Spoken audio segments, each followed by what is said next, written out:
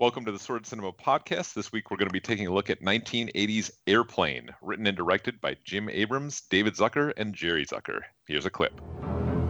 Stand by for the most extraordinary chain of events ever swept up into high adventure. Hey, Larry, where's the forklift? Forklift! It's over there with the baggage loader. Airplane. Airplane is drama. This is Dr. Brody at the Mayo Clinic. There's a passenger on your Chicago Flight 209, a little girl named Lisa Davis, en route to Minneapolis. She's scheduled for a heart transplant. I want you to make sure that she's kept in a reclined position and that a continuous watch is kept on her IV. Airplane is action.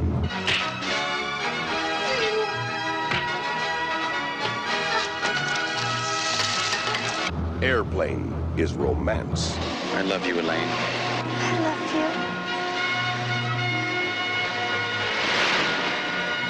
you. Airplane is music. There is only one river, there is only one sea. Airplane is dancing. Staying alive, staying alive. Staying alive. Never has the screen been so big. You ever been in a cockpit before? No, sir, I've never been up in a plane before. Peter Graves, You ever seen a grown man naked? Kareem Abdul-Jabbar, My name is Roger Murdoch. I'm an airline pilot. Leslie Nielsen, This woman has to be gotten to a hospital. A hospital? What is it? It's a big building with patients, but that's not important right now. Lloyd Bridges, Johnny, what can you make out of this? This? Well, I could make a cap, or a brooch, or pterodactyl. Robert Stack, All right, Steve, let's face a few facts.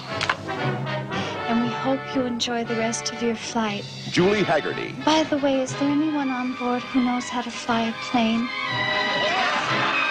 Can you fly this plane and land it? Robert Hayes, Surely you can't be serious. I am serious. And don't call me Shirley. I've got to get out of here. I've got to get out of here. Down, get a hold of yourself. All right, that was a clip from 1980's Airplane, again, written and directed by Jim Abrams, David Zucker, and Jerry Zucker. Joining me to discuss this spoof is Ricky D, of course. What's up, Patrick? I'm nervous but excited to talk about this film. The reason why I am nervous is comedy is my least favorite genre. Yeah, it's definitely the least cinematic of genres, I feel like. So there's a lot less to talk about with comedy, and either you like it or you don't. It's so subjective. I mean, every genre is subjective, and every movie is too, like what your opinion is of it. But it seems like comedy is its own beast. Most people can share opinion on horror movies and stuff like that, but comedies are very personal. Yeah, but the thing about most comedies is a comedy can have like 600 jokes, but only 200 will land. Or you will find 300 of the 600 funny. And so there's these in-between moments and spots where you're just not laughing and you think it's lame. Now, Airplane, thankfully, is a really good comedy, which I think is solid from start to finish. But here's the thing. You chose this movie. I haven't seen this movie since I was a kid. And I remember really liking it. But watching it again now in 2020 as an adult, I can't imagine why I thought this movie was so incredibly funny as a kid, because most of the jokes most likely went over my head, especially a lot of the sexual jokes. Of which there are a ton. There's so many. I got to admit, Patrick, I was stunned, like shocked that this movie is as good as it is, even, I don't know, 30, 40 years later. I can't remember when this movie got released. 1980, yeah. Yeah, because I'm not a fan of these movies. Like, I was looking at the Internet Movie Database credits for each of the screenplay writers and directors, of which there's 3, the Zaz trio. Mm-hmm. And yeah, I'm not a fan of these movies. I don't like movies like Naked Gun or Top Secret or Scary Movie. I really, really just, it's not for me. But Airplane, wow, what a great movie. And before you cut in, the reason why I think this movie works is there's so many jokes, so many gags. Like, you I think I counted like up to 8 jokes within a minute. Like, within a minute, 8 jokes, right? But it's not like Family Guy, which is a show that I personally find really annoying, because with Family Guy, shows like that, they just throw a bunch of jokes to the wall and they just see what sticks, right? But it's just pop culture references. Like there's nothing intelligent or clever about the jokes. But with Airplane, we have so many jokes happening within a minute, but they're all clever. And you need to watch the movie more than once to actually catch every single gag. So I'm like kind of blown away how well written this movie is. In fact, the only bad joke, the worst joke of the movie, is the first gag in the movie. When you hear the Jaws theme song, as soon as I heard the Jaws theme song, I'm like, oh my god, it's going to be like one of those Naked Gun movies. I'm not going to like this. And no, like the first joke is like the worst joke.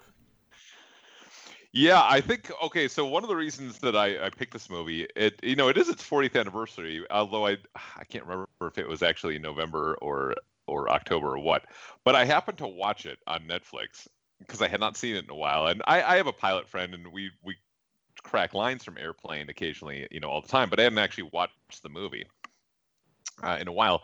And I was struck by a simple thing, and you brought it up, that most of these new movies, the newer, the more modern spoofs, because they don't really make spoofs anymore, but the ones that got into like the 90s and the early 2000s with the Scary Movie and Not Another Something movie, I think they lost track of what a good spoof really was. Airplane doesn't rely on pop culture references or movie references. It's not going after specific movies, even though you could make an argument that it's sort of a takeoff on Airport. Really, it's based on a 1957 movie called 0 Hour. Almost like plot-wise, it's based on that almost to the, beat by beat, and even the main character is named the same. What it does is it tells jokes. It makes jokes. It's a funny movie. It's spoofing a genre, the disaster genre, and it's spoofing tropes within that genre.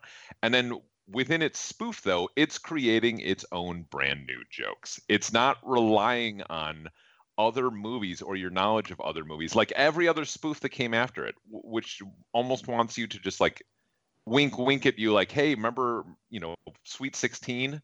Remember the 80s teen movies, or remember Scream? That's all those movies do. Scary Movie just wants to remind you of things that you've already seen. Airplane is telling you it's making a comedy, and it's making original jokes for the most part, except for that little Jaws, like you say, except for that little Jaws reference. I can't really think of what other movies it directly references. Well, and that's why I don't like the Jaws reference, because to me it's a lame joke. It's just like, oh, let's reference this movie that everybody's seen. Like, to me, that's not clever. You can easily write a screenplay. It's not a joke. It's not even a joke. It's just a reference. And that is why I was really worried when the movie opened. I'm like, oh my God, it's going to be one of those movies that just references a bunch of movies. And it's not. I mean, it's no different than you go see a stand-up comic, and the whole entire stand-up routine is he references like one specific movie that no one in the audience has seen. Well, no one in the audience is actually going to laugh because they have no idea what this dude's talking about. Good comedy is written so a vast majority of your viewers can understand the joke and laugh. And what's amazing about this movie is, you said it came out 40 years ago. Every single one of the actors in this film prior to appearing on Airplane, and that includes Leslie Nielsen, they all were actors who had only appeared in serious roles, like in dramas. Like, none of them had ever done comedy. And the reason why they specifically want to cast people who had never done comedy before was because they wanted them to deliver the dialogue in a deadpan humor type of way. And that's why it works, because like when you're watching a movie, every single one of these characters, like when they talk, it's like they're taking themselves seriously. Like they don't even realize it's a joke. They're not putting themselves in a spotlight and say, hey, laugh at me. That's another thing. I wanted to say, like, they believe in the story and they believe in their characters, except for one.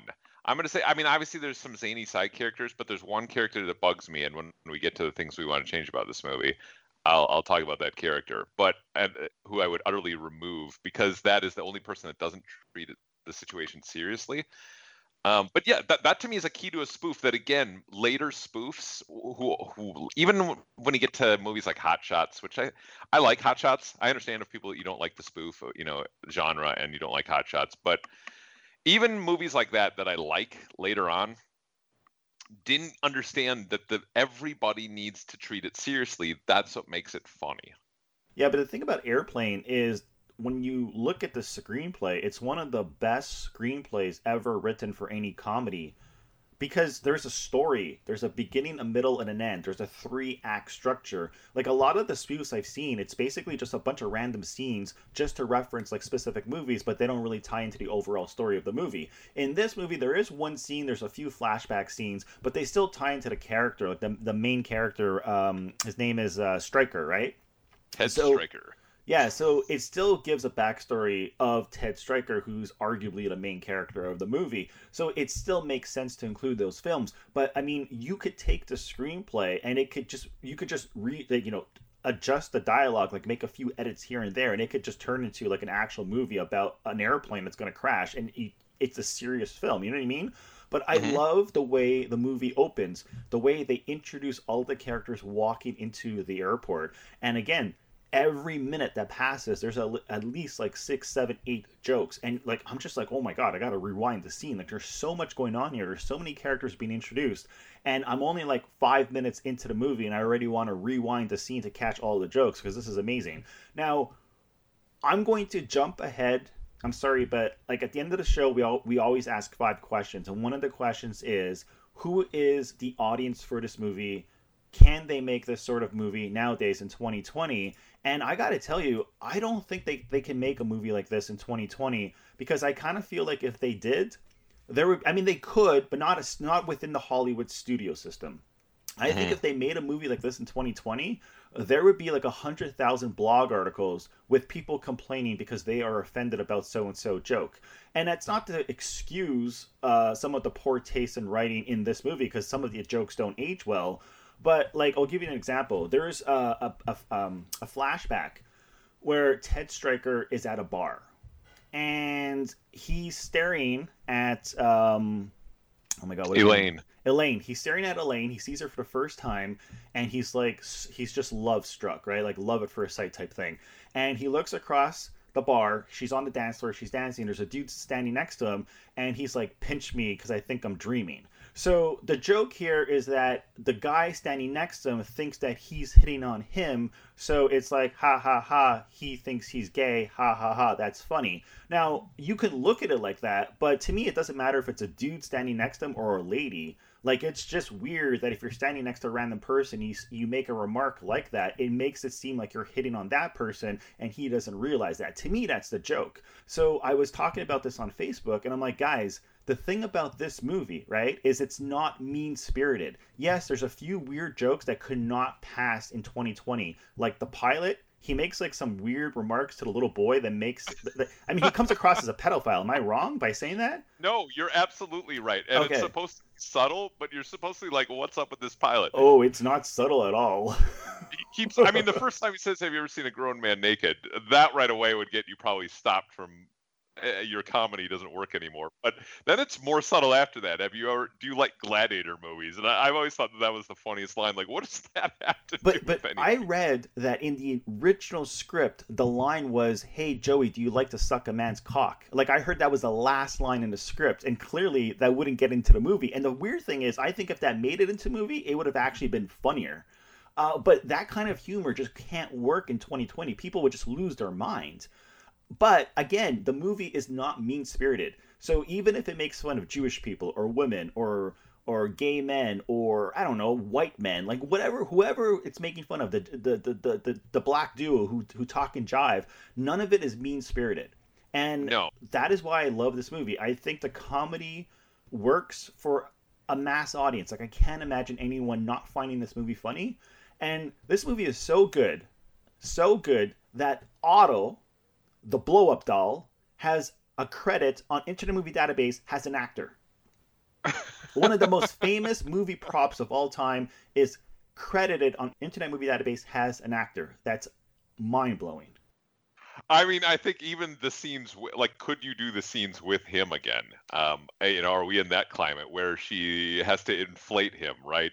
Or, they have the cigarette afterwards, which is, I mean, such a nice touch.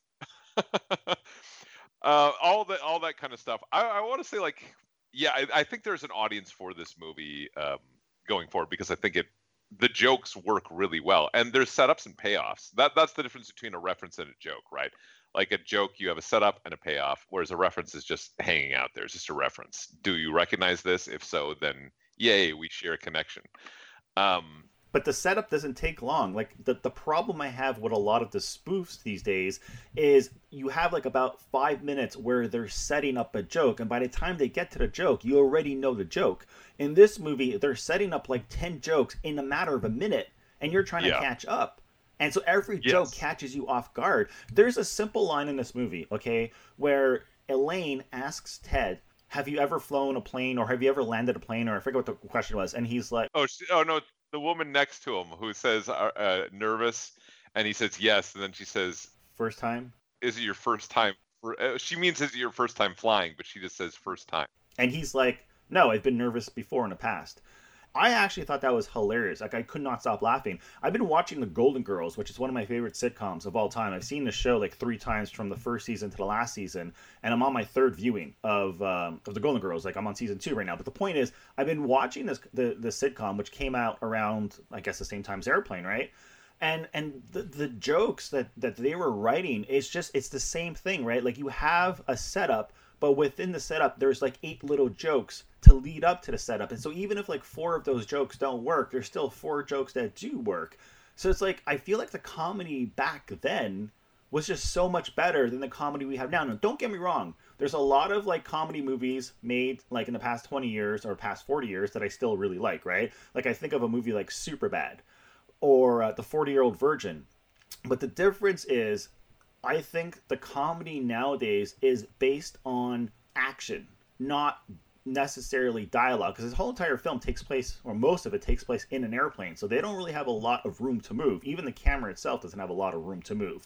But like, you watch movies like Superbad or The Hangover, like there's situations, there's action, there's like, it's like, you know, I don't know, like even Ferris Bueller's Day Off, like I always remember when like the car, they accidentally destroyed a Ferrari, right? Like, it's not based on dialogue. Like the joke is based on... Or the parade. It's based on an action sequence. Like, and when I say action, I don't mean action like an action movie, but you know what I mean? Like, it's not dialogue. It's still action. I think a lot of people don't know that, but obviously anything where you're not speaking is action. Yeah, and so that's the thing about writing good comedy, like good dialogue, I should say.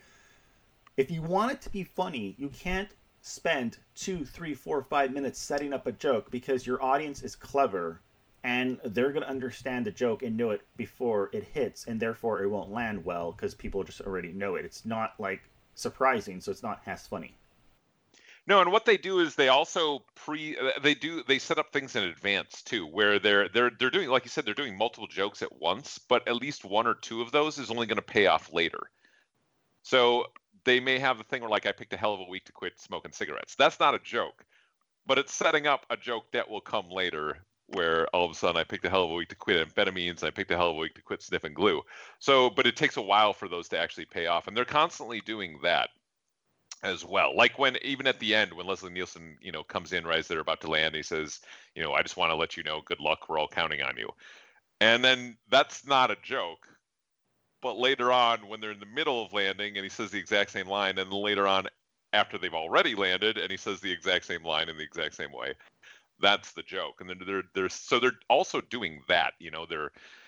They're planning in advance. There's payoffs that will come on down the line, and I love that about it, because you're still watching out for, while there's all these gags that are happening in front of you, there's also a lot of careful planning for what's going to happen next. This movie makes me want to watch a bunch of Mel Brooks movies, because when I talk to my friends, they always say the 3 funniest movies that they've ever seen is Airplane, Life of Brian, and the Mel Brooks film Blazing Saddles.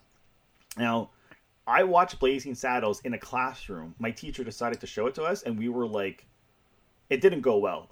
We were like traumatized. We thought our teacher was like racist. I did not understand it. I've never seen Blazing Saddles since. I just remember it being this like horrific moment in the classroom watching this movie that just did not I didn't understand satire. I didn't understand what this movie was about. I just didn't understand why my teacher was showing us this movie. Like, Airplane is not a movie where in 2020 you're going to be laughing out loud throughout the whole entire film, but man, there's some scenes where I could not stop laughing, and that speaks volumes for a movie that came out 40 years ago. So I think it's one of the best comedies ever made. Like, I would agree with the critics who say it's one of the, like, 100 greatest films of all time, at least in terms of, like, Hollywood. Because, like, the movie's groundbreaking. It's sort of like a milestone for the genre. And regardless if I like the genre or not, it is, like, the granddaddy, I think, of spoofs. Now, some people might argue that Mel Brooks did it better and did it before. Maybe. But I kind of feel like Airplane is what made it popular. Yeah, Airplane is definitely what made it popular. And these guys had done their own spoof before that. John Landis directed Kentucky Fried Movie, which I've seen, and, you know, it has good moments, but you can tell they're still kind of honing. But it's still not like an overall film. It's like, it's different vignettes. Yeah. And some of them land with a thud, and they hadn't quite figured it out yet. Airplane is the culmination, I think, of what the kind of comedy they had been working on. And yeah, Mel Brooks had done it first.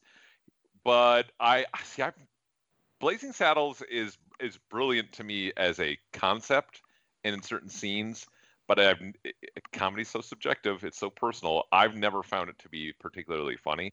Oh, I remember just hating it. I did not find it funny at all. I'm not a Mel Brooks fan. I don't like his movies. I don't. People who look back fondly on Spaceballs, I think, like, well, yeah, when I was a kid, I kind of liked it, but none of the jokes really work for me now. Whereas Airplane, they still work. There's something about it. There's an edge. There's a bite to the jokes in Airplane. I mean, that very first scene when you said everybody's walking to the airport and they're introducing the characters. And you hear that conversation that's going on between the two people who are telling you the red curb is for, you know, the red zone is for, you know, no unloading or whatever, no stopping the red zone. The white zone is for loading, unloading. And all of a sudden it gets into a discussion about abortion, about the female version of this voice having an abortion. Like, there's a real bite to this. And that happens several times throughout the movie where there's edge that you don't necessarily expect in a movie like this, because spoofs ended up relying so heavily on the goofy side of things that they forgot to have that kind of acerbic wit that Airplane still has. I still can't believe this is Leslie Nielsen's first comedic role. Like, I always thought he was already known as a great comedy actor prior to Airplane. Like, it's only after watching Airplane in 2020 and doing a bit of research that I realized it's his first comedy role. It's crazy. Mm-hmm. And the crazy thing is he's not even the funniest character in the film. So it's interesting to see him become sort of like the biggest actor in terms of, like, spoof films, when in the movie his character is, I mean, he's funny, but I don't think he's the funniest. I could be wrong. Like, I don't know. I kind of feel like there's actors in this movie that deliver way better lines of dialogue. Like, I mean, Barbara, what's her name? Billingsley, the old lady, the jive lady. She was, like, from my understanding, she was, like, this very famous actress who was sort of like she was Leave It to Beaver's mom. Yeah, I was gonna say the perfect, like, sitcom mom. So yes, and then she shows up in this movie and she's talking jive. I mean, that entire scene is fantastic. And that scene, by the way, they actually improvised their lines of dialogue. Like, it was completely improv. Like, they had dialogue written in the script, and they were like, nah, we could do it better. And they did their own lines, which is, like, fantastic, because that's probably, like, I mean, I'm jumping ahead again, but maybe my favorite scene in the film. And the cast, there's so many people in this movie. Like, not big name actors, but a lot of faces you would recognize. Yeah, like Lloyd Bridges is another great example of somebody who I'm not sure if he had done comedic roles up to that point, but man, is he great in this movie. I mean, there's so many people. Everybody's pretty much spot on, again, except for one person. And I don't think it's necessarily their fault. Maybe it is. I don't know. It could be the character is written, but we'll get to that. Yeah, but otherwise, everybody does their job. Even if they're supposed to be goofy, they generally are goofy as like they try to believe that their character would be this way.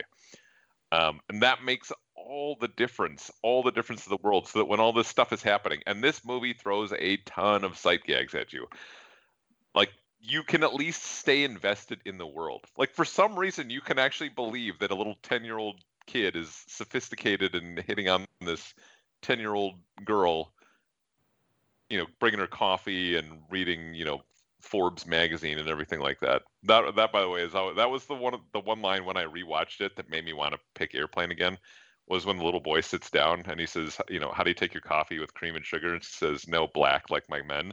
It's like, oh my God.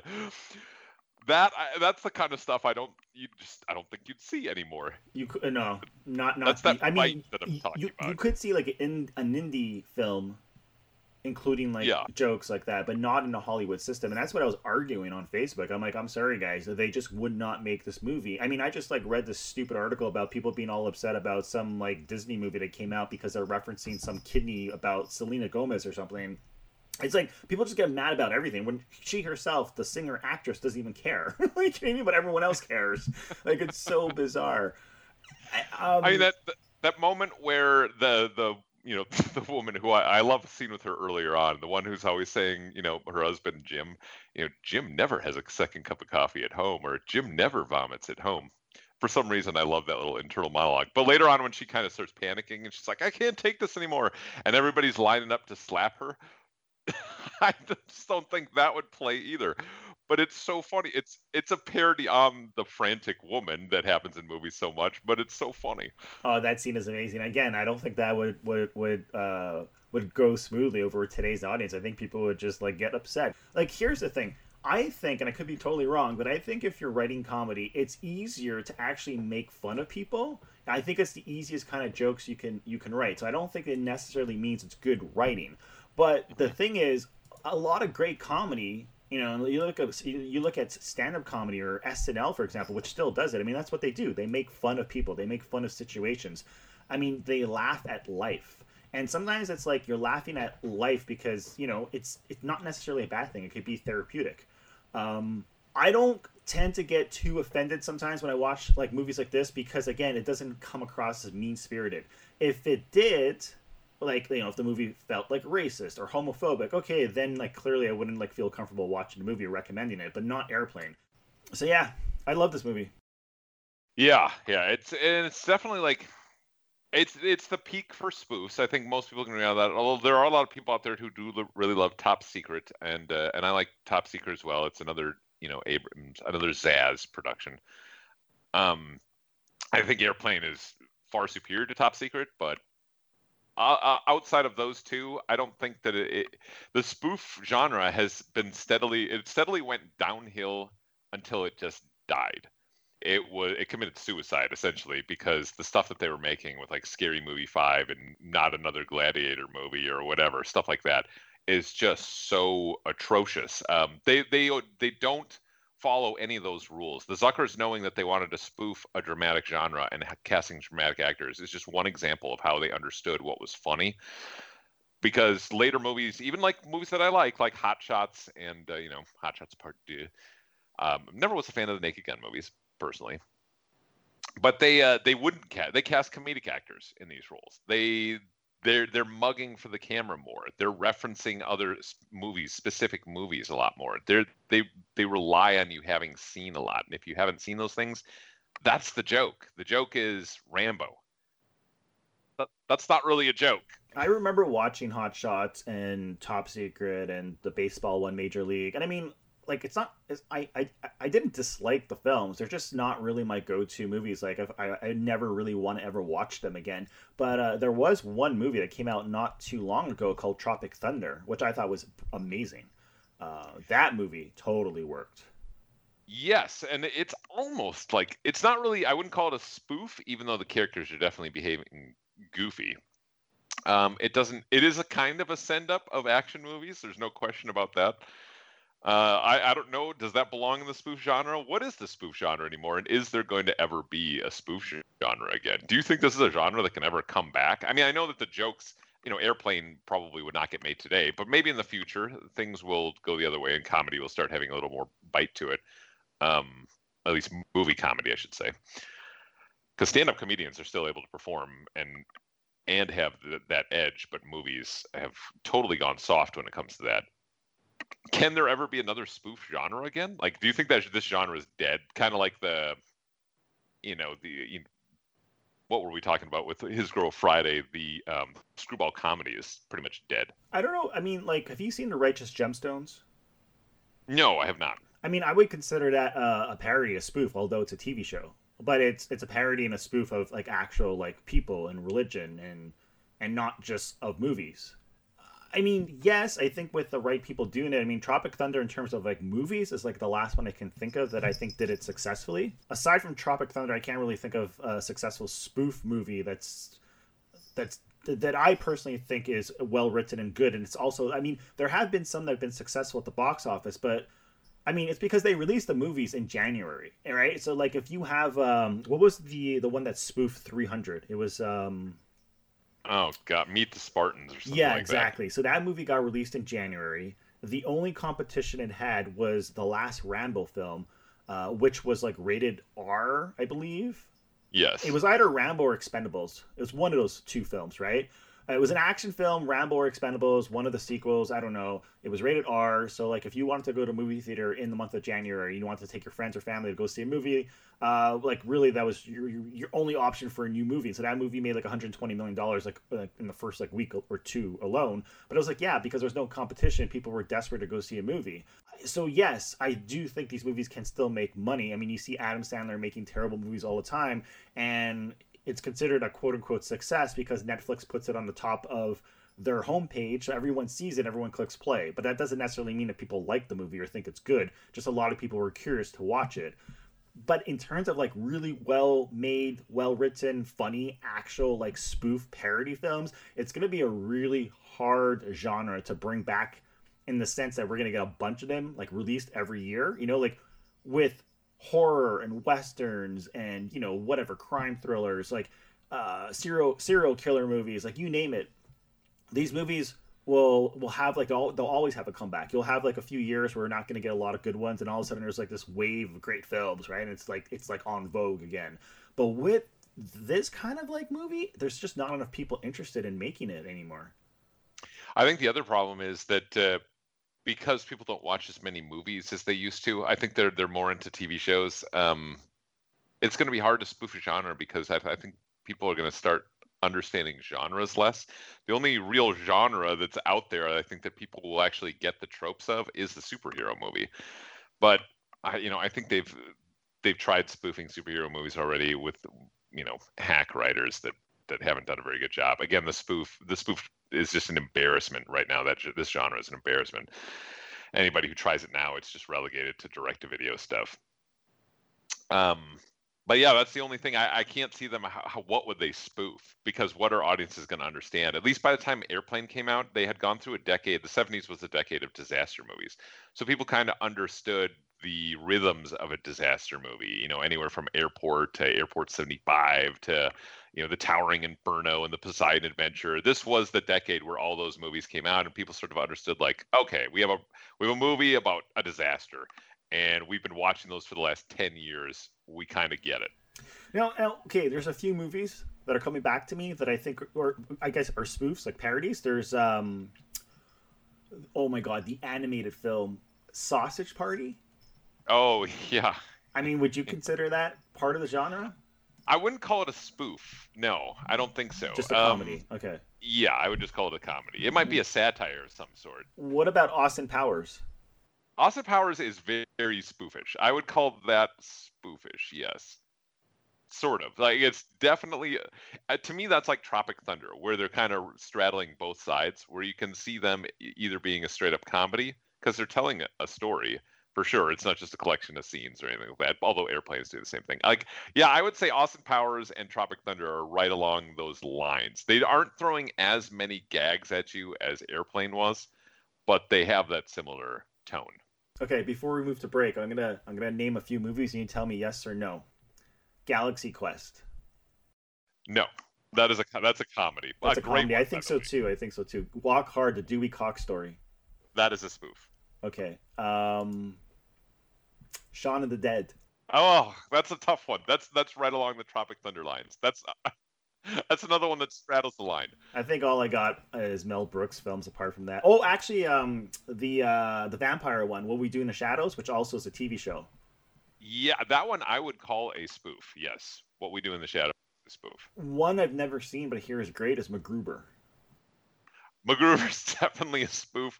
If you like the character from SNL, then you'll like the movie. If you don't find that character funny, you will not like that movie at all. But yes, I like MacGruber. Not an all-time classic or anything, but it's funny. Yeah, so they still do make these movies. It's just few and far between. I just don't remember one being a huge box office success where like the thing about comedies is when you have a comedy that, like, you know, you think of Dumb and Dumber or Ace Ventura, Pet Detective, like those movies became so big, everyone talked about it. Like, even if you didn't see the movie, it was all over the news, you know, people making like appearances on like late night TV, shows like SNL spoofing it being referenced in like sitcoms. And I remember like that, for example, is why Jim Carrey became like the highest paid actor in Hollywood at one point in time, because the movie was just so big. It was bigger than, like, the hype surrounding the movie and the discussion about the movie was bigger than the actual movie itself. Yes. It was kind of like, hey, did you watch Dumb and Dumber? And they're like, no. And then you start talking to a person for 20 minutes about why the movie's so great. And the person's like, okay, I didn't see the movie. Why am I talking about this? You know, like, it's one of those movies. Yeah, Fairly Brother movies were, for the longest time, they were the brand of spoof over the, you know, they became the new Zaz in a way. Like, that was their genre for those sort of wacky comedies. I'm not sure they were, see, with the Fairly Brothers, though, I wouldn't call them spoofs because they weren't actually send-offs of any particular kind of movie. Yeah, they employed a lot of the tricks and a lot of the type of humor that the spoofs would have, but yeah, they were their own thing. I would consider Tropic Thunder a spoof. I would put, like, if I were to make the top 5, I mean, I'll have to really think about this. I would probably change my mind if I really think about this, but off the top of my head, Airplane would for sure be, like, in a number 1 or number 2 spot. But I might actually put Austin Powers at number 1, just because overall, like, in terms of, like, the way the movie's made, the production values, the soundtrack, the musical sequences, the cast, the acting, I think that movie's incredible. So maybe I would actually put Austin Powers in, like, first place, even if it's not as groundbreaking as Airplane. And I remember Spaceballs being the one Mel Brooks film that I actually did find extremely funny. But like you, I watched it when I was really young. I don't know if I would find it funny in 2020. But Tropic Thunder, I would put in my top 5. I really love that movie. I'm with you on Tropic Thunder for sure. I'm not sure if I would put Austin Powers. I like Austin Powers, and you know, I like that whole series. But I'm not sure if I would put the first one in my top 5. It'd be close. It'd be towards the bottom. But I think that Monty Python and the Holy Grail, although I'm not really sure that that's exactly a spoof either, but it is its own kind of thing. And also, like, This Is Spinal Tap. Like, isn't that considered like a mockumentary, not a parody spoof? Isn't it like its own genre? That's a mockumentary, yeah. I don't know. You could obviously, there's genre blending. You could certainly make a case that This Is Spinal Tap is a spoof on rockumentaries. It's a mockumentary, but is it a spoof on rockumentaries as well? I think you could make that case. Because, I mean, then you could make the case that Mars Attacks or Hot Fuzz, you know, going back to Shaun of the Dead, or even Galaxy Quest, which I mentioned earlier, are spoof/parody films. Like, I'm not entirely sure where you draw the line. But in any case, I feel like it has to be a send-off of a particular genre, or it's not really a spoof. And I think what you had with like Tropic Thunder is there's definitely a send-off on war movies where it tries to hit the beats of war movies while also poking fun at the tropes of war movies. To me, that's more of a spoof.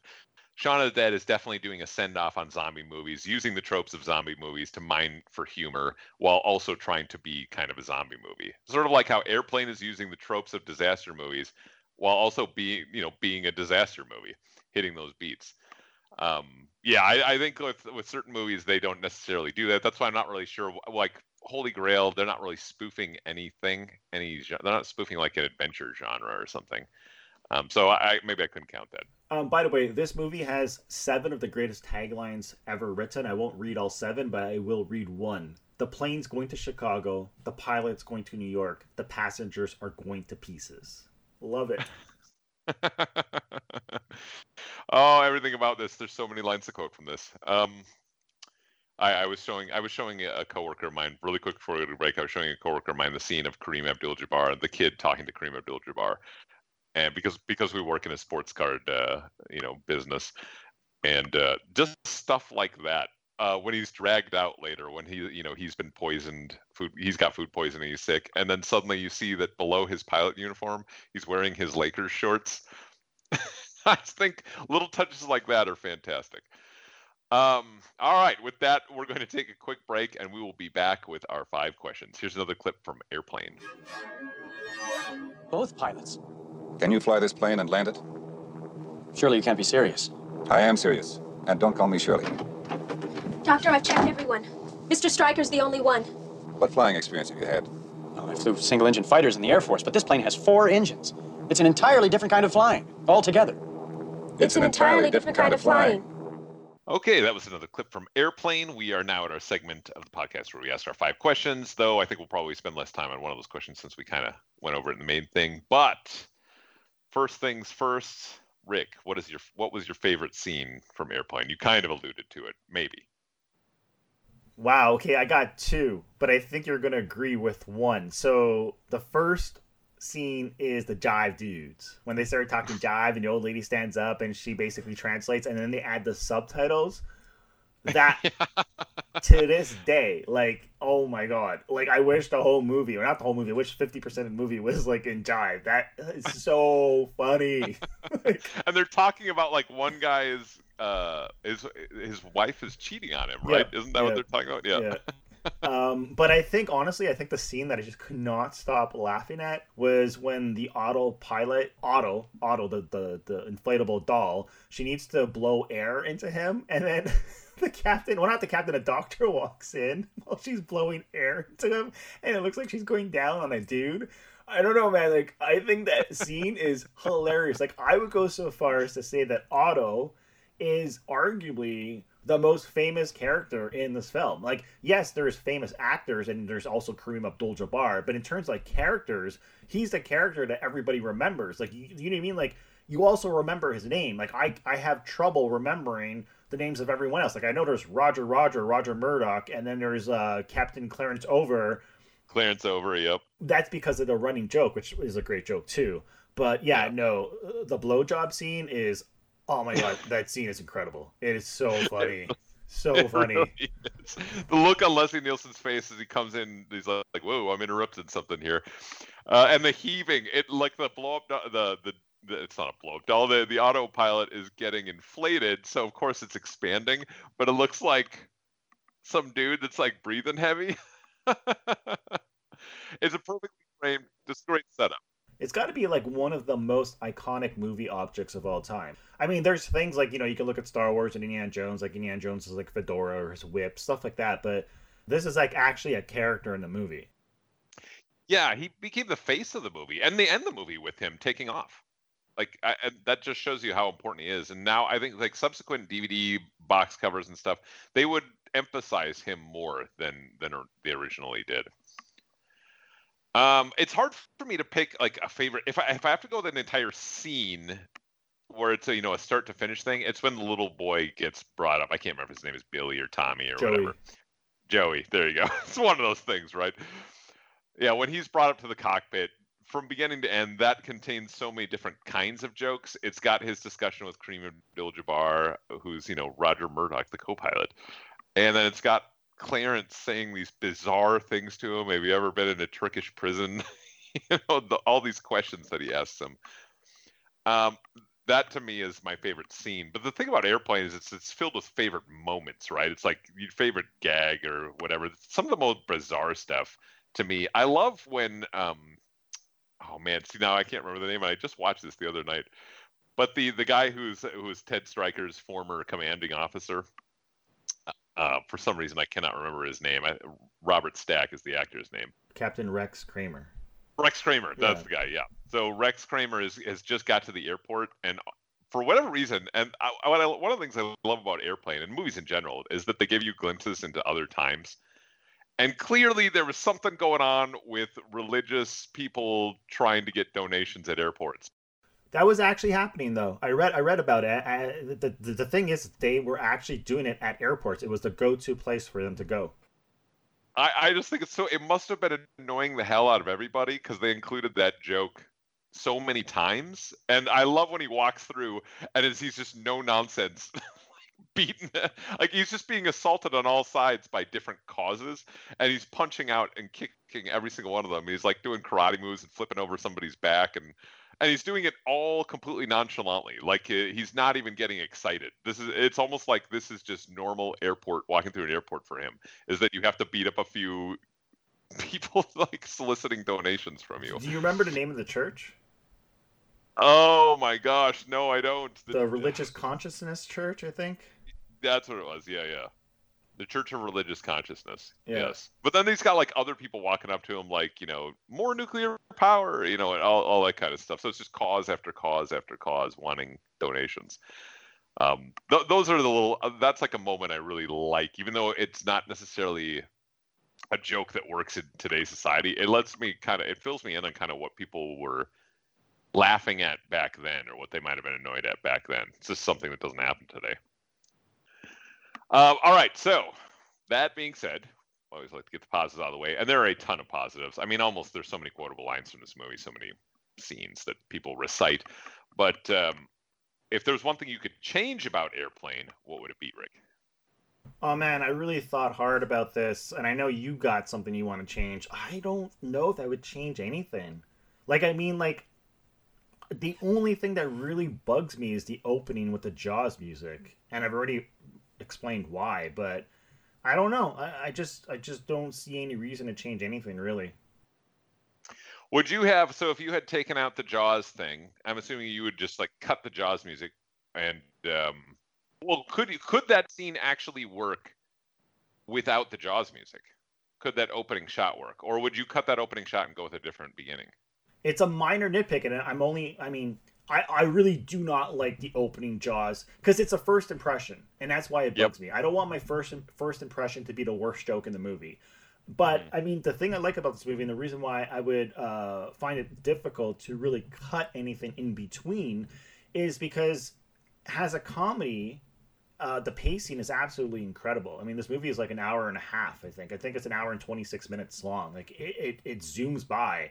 It's got such impeccable timing, and in terms of like when they deliver the jokes, and again, joke after joke after joke after joke, the timing and the pacing is like almost pitch perfect in terms of like the writing and the direction and the editing. Like, they went into the editing room and they knew exactly when to cut. There's no shot that feels like it's a second or 2 seconds longer than it should be. Yeah, that's something I noticed like with the other night when I was watching it for the second time in the last couple of weeks, is the editing is spot on. The editing is so contributes to why this movie is funny. Its little cutaways are perfect. It just gets it. It knows how long to hold on a shot so that you can actually process the information. Because sometimes there's so many things going on, and they'll cut away to like the no smoking sign, and always be like no smoking, and then there's one where it's like no having sex. Did you see that one? Like they've got a little shape of two people lying on top of each other. Or there's ones where it'll say, please take your seat, and then it'll be like in this Italian mashup thing, go to sit down or something like that. They know exactly how long to hold those shots so that you can actually get the joke. And that works throughout the entire movie. There's never a point where they cut away too quick or cut away or hold on something too long. There's a joke in the movie where the joke is the old lady commits suicide because Ted Stryker is driving her crazy with the stories of his life, right? And so again, a joke that you just could not do in 2020. People would lose their minds. But like if you were to turn your head for like a split second, you would completely miss that joke. Because they show her hanging for like a second or two. Yeah. Well, it sort of slowly reveals. So it starts on his face, and then it slowly sort of zooms out, and you get to see her legs kind of swinging back and forth until it finally shows both of her legs. So you at least have enough time to process that part. But they don't ever show her face, which is a smart move because that wouldn't be funny necessarily. But all the different suicides that happen. That actor whose name I always forget, but he's in so many movies like Big Trouble in Little China, and he's even in Seinfeld and stuff like that. He's the Japanese general that's committing suicide next to him, like Harikiri. Right. What is his name? He's a great actor, and he's been around forever. He's one of those guys where I look at him, I'm like, was he ever young? Because he always. I want to say Hong, but I feel like I'm like that's Hong Kong. No, I think his name is Hong. Hold on, I'm trying to find it. You might be right about that. That's ringing a bell. That guy's fantastic. Yeah, James Hong. He's James Hong. James Hong. Yeah, here he is. Yeah. Yeah. So a little. All this little suicide of the guy that's about to set himself on fire. All that stuff is fantastic, and it's quick. It's very quick. They know exactly how long to hold it. The editing in this movie is fantastic. But I would change one thing. There's no question. And watching it twice within the last couple of weeks, I don't like the character of Johnny, who's in the control tower. The one who's like, Leon's getting larger, and the guy says, "What do you make of this?" And he says, "Oh, I could make a paper hat, or I could make a brooch." He's the only character in this movie, and especially in that control tower, that is there. He's not even trying to be a character in the movie. Wait, is this the guy that's really flamboyant? Like, he's eccentric? He looks like he belongs in a 40 screwball comedy? Definitely. Okay, you know what? I will agree with you. That's the one performance in a whole entire film where I felt he was on a different page than everyone else in this movie. Like, it's like he was trying to act like he's in a screwball comedy. He was delivering the kind of performance that they specifically did not want. And it's interesting that they let him get away with it, because no one else in the movie delivers that kind of performance. No, and I don't understand why his character had to be played so broad. Like, at the end, he's making references to movies. He's saying Auntie M, it's a twister, it's a twist. Like, why are you referencing The Wizard of Oz? Just because the plane was, twisting back and forth or whatever. And he's in a spoof. He's the only character that's in a spoof, like that actually knows he's in a spoof. Do you know his name? The actor's name? I got it pulled up right here because I had to look up his name as being Johnny. I just want to know if he's related to the producers. His name is Steven Stucker, but is not Zucker, but Stucker.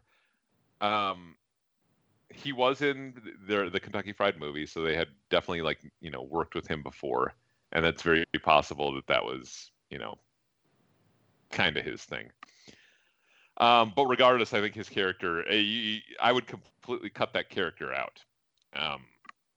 Just because I don't think the way that it's played and the way that it's written, by the way, I don't think those lines that are referencing other things outside the movie make any sense in that control tower.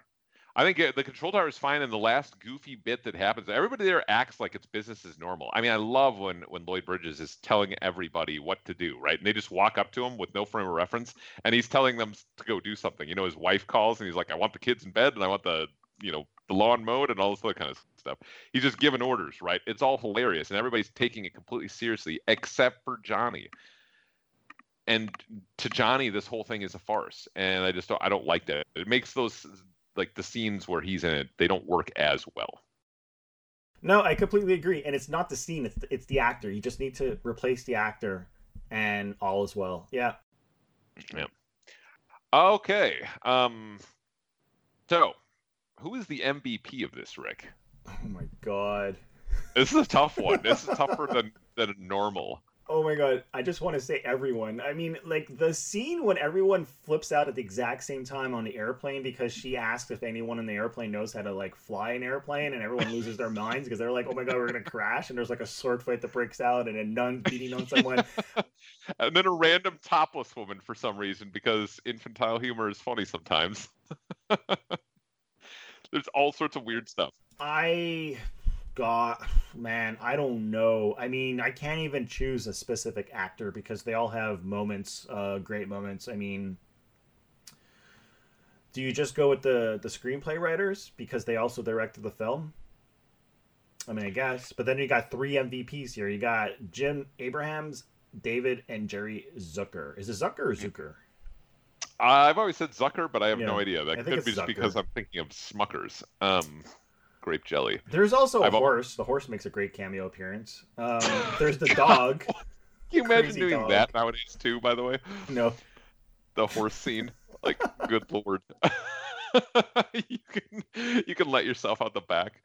Oh man. The horse in the bed is but you know why I could not stop laughing at that scene also, because for years and years, I would always bug my friends and family about the Godfather movies. I'm like, it doesn't make any sense. He wakes up and there's a dead horse in his bed.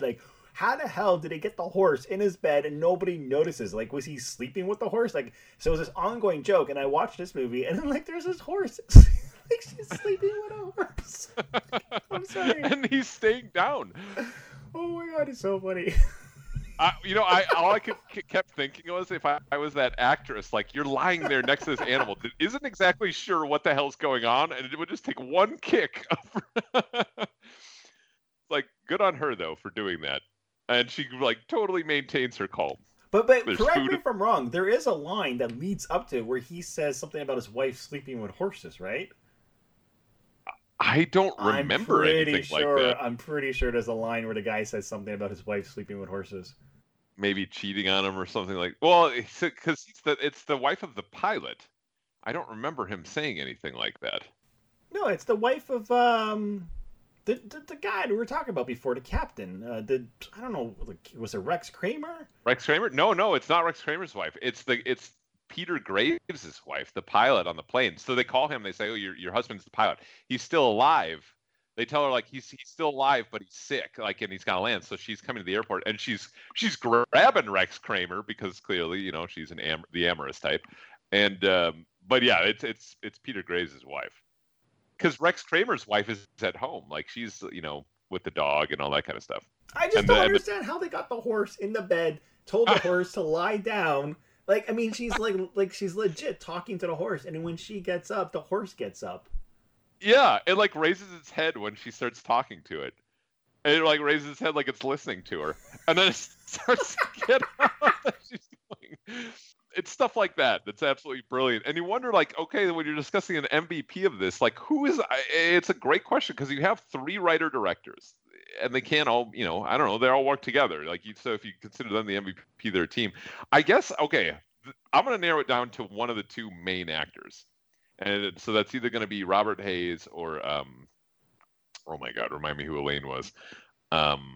Julie Haggerty. Yeah, she is so good in this movie. Like, completely underrated in my book.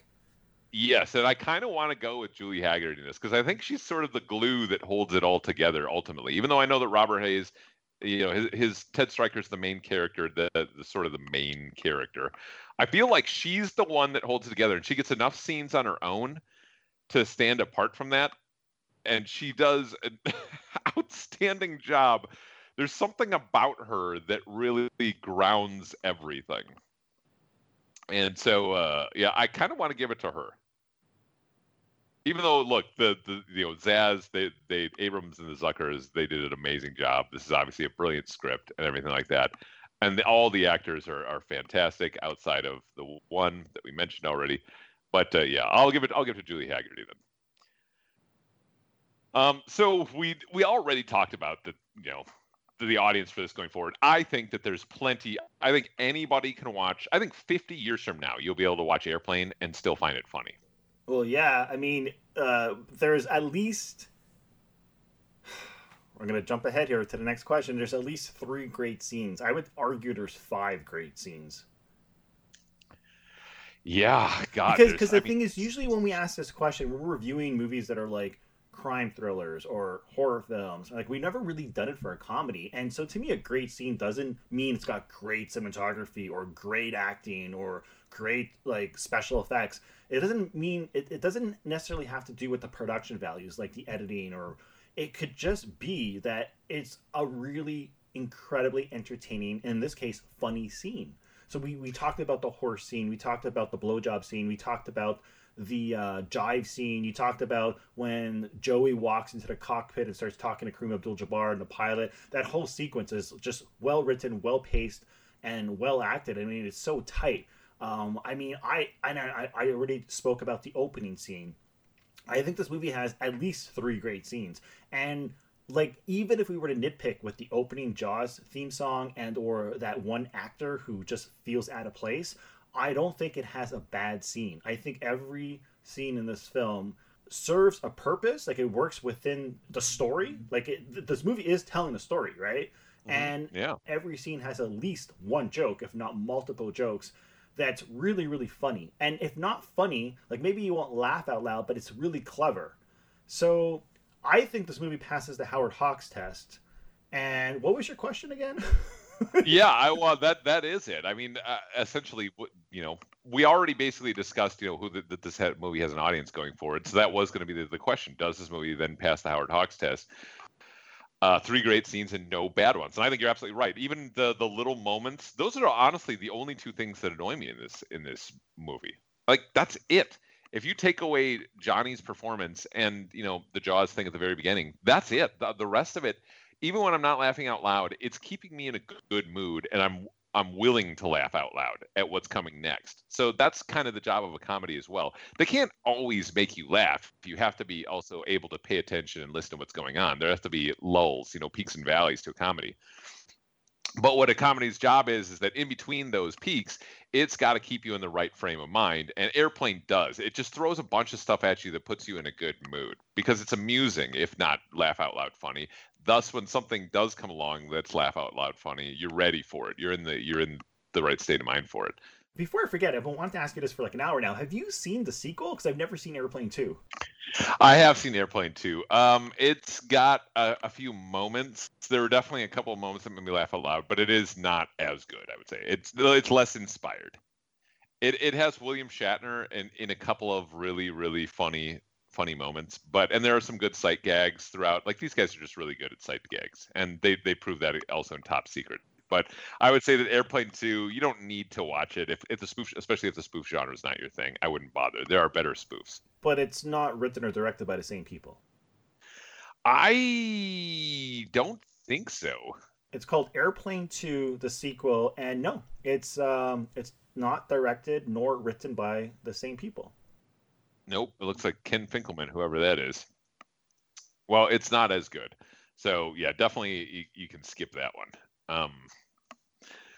And like I say, the Abrams at least made. I liked Top Secret, and who knows, maybe you might like Top Secret better now as you're, now that you're older and have a different point of perspective on things. But just because it also plays on a lot of movie tropes. But yeah, I would say this definitely passes the test. I'm with you. I think this is one of the greatest comedies ever made. I don't think that can be stated enough, and I hope it doesn't get sort of lost. But it shouldn't, because it's playing on Netflix. It definitely makes the rounds in streaming. Airplane's around. People should be able to see it. Every time I bring up the movie Airplane to people that I wouldn't have expected to have seen it, as they're talking about good comedies, they've all seen it and they all like it. So I think that's the good thing about Airplane. It is still surviving. It is still, if not thriving, I wouldn't say it's necessarily doing that, but I think people are still watching it and still enjoying it. And I think it will continue to be that way because it is one of the funniest movies ever made. There's something in here for everybody, whether you like slapstick or witty wordplay. It's in there. I mean, there's you brought up earlier the reference about how I've been nervous many times instead of first time. One of my favorite little exchanges is between the doctor and the pilot, where he's asking the doctor's asking the pilot, when do you think that we're going to land? And he's like, I can't really say. There's so many problems. And he's like, I couldn't tell you. And he says, you can tell me anything. I'm a doctor. And the guy's like, oh, I just don't know. And the doctor says, you can't make a guess. And so the pilot says, well, in another 2 hours. And so the doctor says, you can't make a guess for another 2 hours. Stuff like that, those little exchanges, which I'm paraphrasing horribly, that's your witty wordplay. There's plenty of that in there. But then there's also just plenty of goofy, dumb, broad humor as well. It has something for everybody. And that's what makes it one of the best comedies of all time, too. Okay. You're going to be shocked. I don't think I've ever seen Top Secret. Oh. No. Because I'm watching a trailer now, and I do not recognize this movie at all. And Val Kilmer is in this movie? Am I looking at the right movie? He's fantastic. And it's kind of a musical, too. It's got musical numbers in it, and it's paired in kind of those World War II resistance movies, like the French Resistance and all that kind of stuff. Plus, it's at the same time parroting, like, beach movies, those Elvis beach bingo party. I've never seen this movie. You know what? For forever, I've been wanting someone to choose a movie I haven't seen. And I've never seen Top Secret, so maybe I'll try to watch it if it's on Netflix or Amazon Prime, and if I like it, maybe I'll choose it for a future episode. Because, yeah, most of the time when... I kind of feel like there's one movie you recommended that I didn't see prior, but I can't remember what it was. I can't either. But usually I've seen most movies that we review at least one time in the past. Like with Airplane, I've seen it many times, but I saw it when I was younger, so it's kind of like... It was refreshing to watch it again. Like, I did not remember most of the jokes.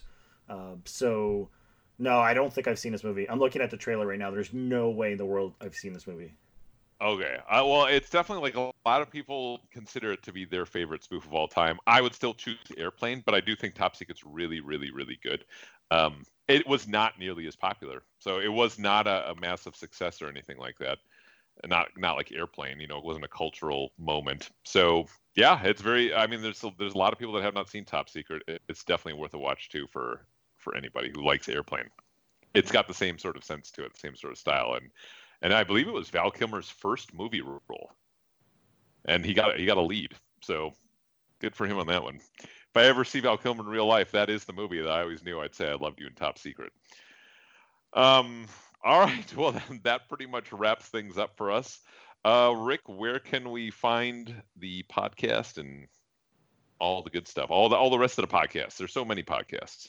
All right, you can find the podcast just about everywhere. First of all, over on the website, goombastomp.com, you can listen to the show on the website, on Spotify, on YouTube, on iTunes, on Stitcher, on Google Play, on Podbean, and on iHeartRadio. I mean, it's everywhere. But yeah, all the episodes are over at goombastomp.com, and I guess that's about it. We will be taking a week off, but we'll come back the week after, and we're going to be reviewing It's a Wonderful Life, because why not? It's Christmas time, and I want to talk about why I think that's like one of the darkest, most depressing movies ever made. You and I are in 100% agreement, and you're the first person. You and I have never talked about It's a Wonderful Life, but you and I've always described it to people as the most depressing movie ever. You're the first person that I've ever heard say the same thing. And brilliant movie. Like, it needed the ending, but we'll get into that next week. So, yes, or the week after. Yeah. All right, that should do it. We'll be back in a couple of weeks. Can I get you something? It's your mofo butter laying me to the bone, jacking me up. Tight me. I'm sorry, I don't understand. Cuddy say can't hang. Oh, stewardess, I speak jive. Oh, good. He said that he's in great pain and he wants to know if you can help him. All right, would you tell him to just relax and I'll be back as soon as I can with some medicine. Just hang loose, blood. She's gonna catch up on the rebound on the med side. What it is, Big Mama? My mama raised no dummies. I duck a rap. Cut me some slack, Jack. Say Cuddy can say we say be doing everything. Chomp don't want to help. Chomp don't get the help. Say can't hang. Say 7 Up. Jive ass dude don't got no brains anyhow.